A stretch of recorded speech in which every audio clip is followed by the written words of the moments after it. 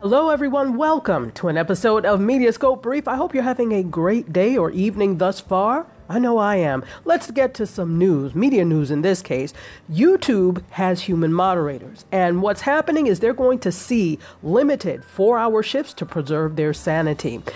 YouTube CEO Susan Wojcicki announced yesterday that the company is taking precautions to limit the amount of disturbing content that their human moderators must police every day. The new policy arrives, as YouTube said, it intends to have 10,000 human moderators working to purge inappropriate videos in 2018. So YouTube is going to limit moderators to 4 hours of disturbing videos daily as a means of preserving their mental health, Wojcicki said at South by Southwest. She said, "This is a real issue, and I myself have spent a lot of time looking at this content over the past year."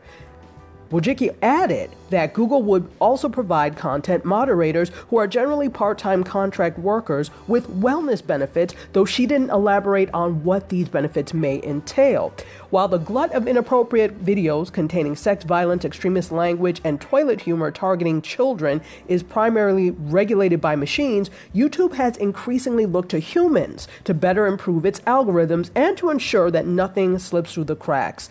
400 hours of content are uploaded to the site every minute, so this is no easy task. Last year, Wired reported that the tenuous nature of being employed as a YouTube content moderator, including poor communication with Google, a lack of job security, and tough working conditions were all something that were a reality. Earlier this month, YouTube said that some newly tapped moderators had misinterpreted their policies and were mistakenly punished, or they mistakenly punished some far-right and pro-gun creators.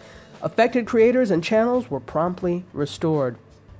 Okay, well, I can only imagine that this is a job that is very tedious and tenuous. Watching all of that inappropriate content for hours at a time, I'm sure that takes a toll on your sanity and your health. So this is an interesting move by Google. We'll see, Google/YouTube. We'll see what happens. Okay, cheers. Welcome back, all. Have you ever wanted to try one of these meal kits because you wanted to cook it fresh yourself but not have to assemble all the ingredients? Well, there are several meal kits that do that, but you have to subscribe, which is why I'm personally like, no thank you. However, Blue Apron is now going to hawk its meal kits in actual stores, so this means you won't be forced to subscribe. Blue Apron is now going to sell their meal products in real life, or IRL, following a sales slump and major stock price woes. They're now rethinking their subscription-only model, according to Eater and the Wall Street Journal.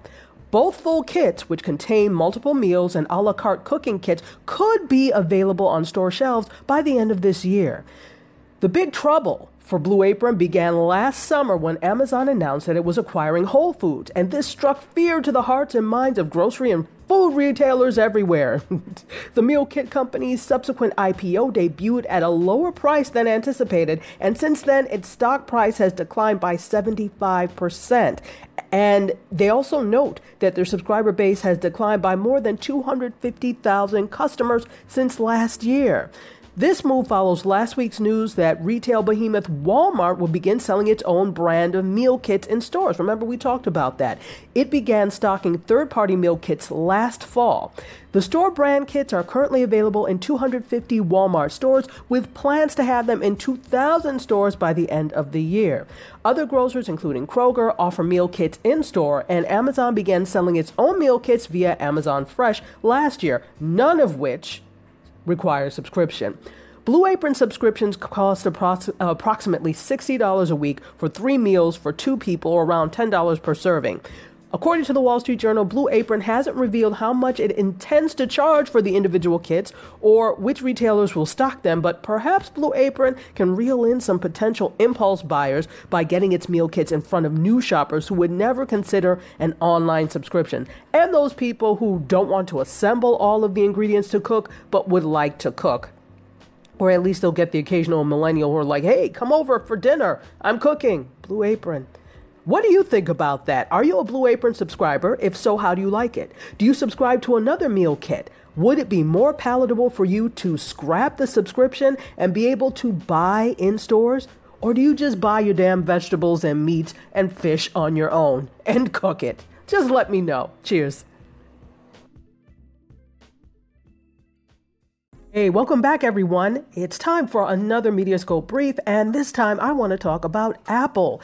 Now, they are starting to focus a little bit more on education and technology and education than they were before, and they've announced an event on March 27th that's going to focus on creative new ideas for teachers and students, according to The Verge, and an invitation that went out. There's not a lot to go by in terms of hints from the invitation. They just have a stylized Apple logo and the phrase, "Let's take a field trip," which of course fits in with the education theme.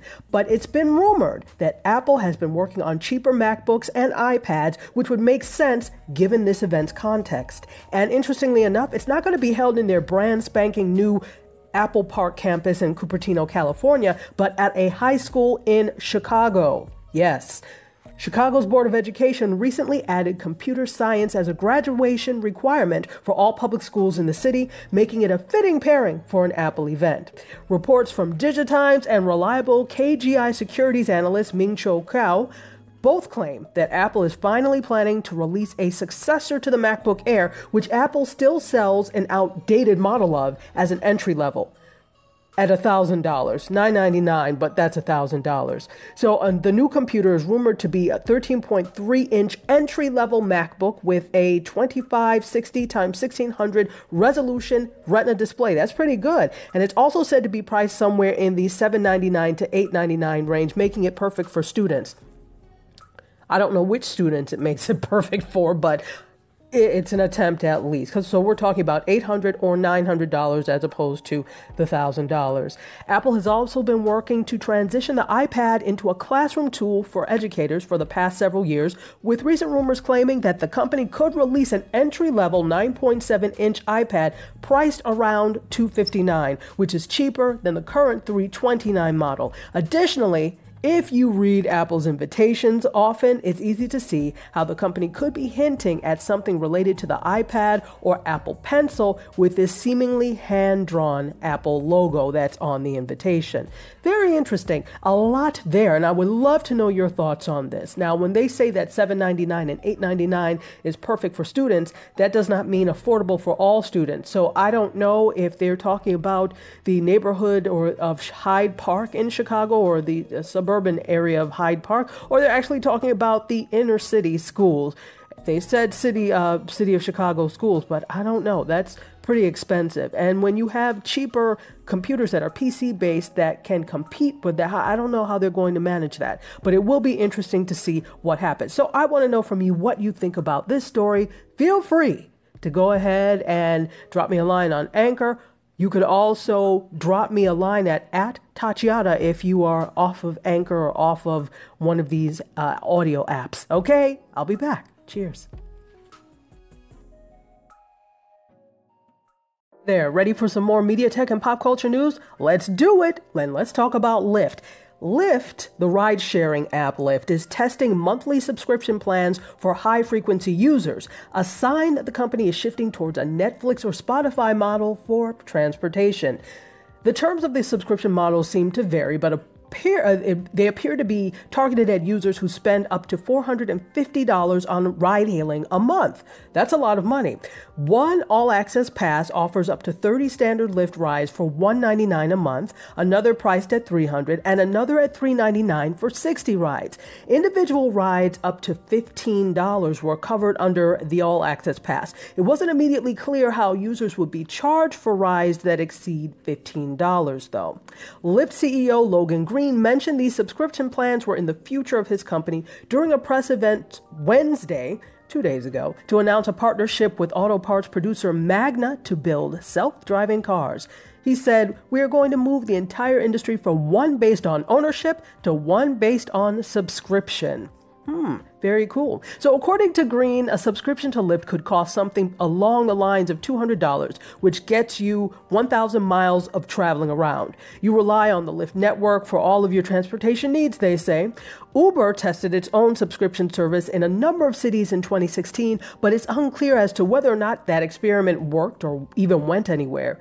Lyft often fancies itself a think tank with big ideas and the future of transportation at hand. Green and Lyft's president, John Zimmer, has released policy papers predicting the end of the personal car ownership days in major cities by 2025 and calling for more people to carpool by charging a fee to those who don't.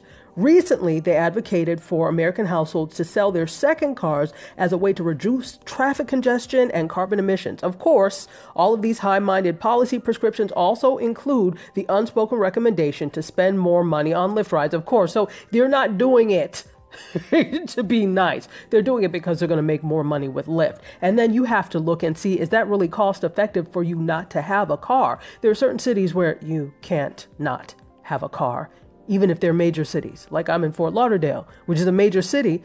The bus system here is abysmal. And we do have ride sharing, of course, like Uber, Lyft, etc. But to get around to all the areas you need to, from like West Palm Beach to down to Miami, that is like a $50 ride. So yeah, it's interesting to see. I guess you'd have to add it up and see whether or not it was worth it. But let me know what you think about that. A subscription service to Lyft or Uber for that matter. Would you do it? Would you get rid of your car and just keep a subscription? You know what? For me, if I could do it, I wouldn't mind. If it was inexpensive enough, I would not mind because I'd love to have a driver. Okay, let me know what you think. Cheers.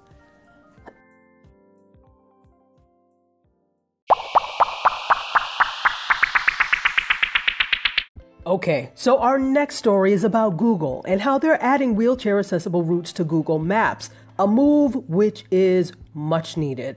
In a move that will help millions of urban dwellers, Google Maps announced this morning that they're adding routing for wheelchair users, people with mobility issues, and parents with strollers. Now, users can find navigation routes that are free from stairs or with elevators. For public transportation users, being directed to stations without an elevator is a common problem. And this is interesting because I actually know quite a few people who wanted to move to New York who do have problems with mobility. And they said, well, is it accessible? I was like, somewhat. So this is a really helpful in some way thing. To access the feature, all you have to do is search for directions the way you normally would, and then under options, check off wheelchair accessible. The feature is only available in London, New York, Tokyo, Mexico City, Boston, and Sydney right now, but should expand down the line. The accessibility info was cobbled together from users submitting Google's local guide service. And in addition, Google says it's been working on photographing public transit hubs for users to browse on Google Street View, according to Select All, so that they can see for themselves how accessible facilities are and how to navigate them. Okay, that's the story. Google's trying to get more wheelchair accessible and mobility accessible. Okay, cheers. Talk a little bit about movies in this next Mediascope brief. So hopefully you know Ava DuVernay. She's directed Selma. She's just directed Wrinkle in Time, and she is a powerhouse director. She is one of my inspirations. In any case, she has just been tapped to direct DC Comics movie The New Gods. This is going to be her second $100 million plus film, right on the heels of Wrinkle in Time's release. This is awesome. She's closing in on this deal to direct Warner Brothers film adaptation of this movie for WB's DC Extended Universe. So again, this is going to be her second $100 million plus budget movie, the first being Wrinkle. The studio is set to find a writer soon to work with DuVernay on the script. And if you remember correctly, back last year when asked who her favorite superhero was, she responded on Twitter that it was Big Barda, one of the New Gods. So the New Gods would be the second DC superhero franchise directed by a woman, following Patty Jenkins with Wonder Woman. DuVernay would be the second woman of color to direct a major superhero film, with Gina Price Bythewood being the first, as she's set to direct the Sony Marvel Spider-Man universe film Silver and Black. Created by the iconic comic book artist Jack Kirby himself, the first New Gods comic was released in 1971. The most recent release was in 2011. So the New Gods universe is one that separately exists from the rest of the DC world. This is really amazing. I don't know why it took Hollywood and comics, etc., so long to know that women are amazing, that black women are amazing directors, and we have a point of view that is uniquely different from other points of view. And that goes for any director. As a director, you're going to bring your culture, you're going to bring your points of view, and this is what black women bring to the game. And so I'm very happy for my idol, Ava DuVernay. Yeah, let me know what you think about that. Are you a New Gods fan? Are you a DC Comics fan? Are you a Marvel Comics fan? Are you just a comics fan? How about that? Let me know what you think about this and if you're looking forward to seeing this New Gods adaptation. Okay, cheers. Hey there, this is Tachi. If you don't know who I am, I'm a media professor, a filmmaker, a media content producer, and a journalist. And I do Mediascope every Wednesday on Facebook Live and Periscope. And of course, I do Instagram Live right before that at 5 p.m. Eastern Time. Not that this was a commercial for that, but I wanted to let you know that if you're looking for me in other places, those are places you can find me. In addition, you can listen to this on iTunes and Google Play and Pocket Podcasts and some other places. This is available as well. So I'm hoping that you're enjoying listening to all the media tech and pop culture news, and feel free to drop me a line. If you're on Anchor, you could obviously message me back on Anchor, but if not, you can reach me on Twitter at Tachiada, at TACHIADA. Would love to hear from you if you have some ideas or just want to go back and forth about some of the story things. All right, cheers.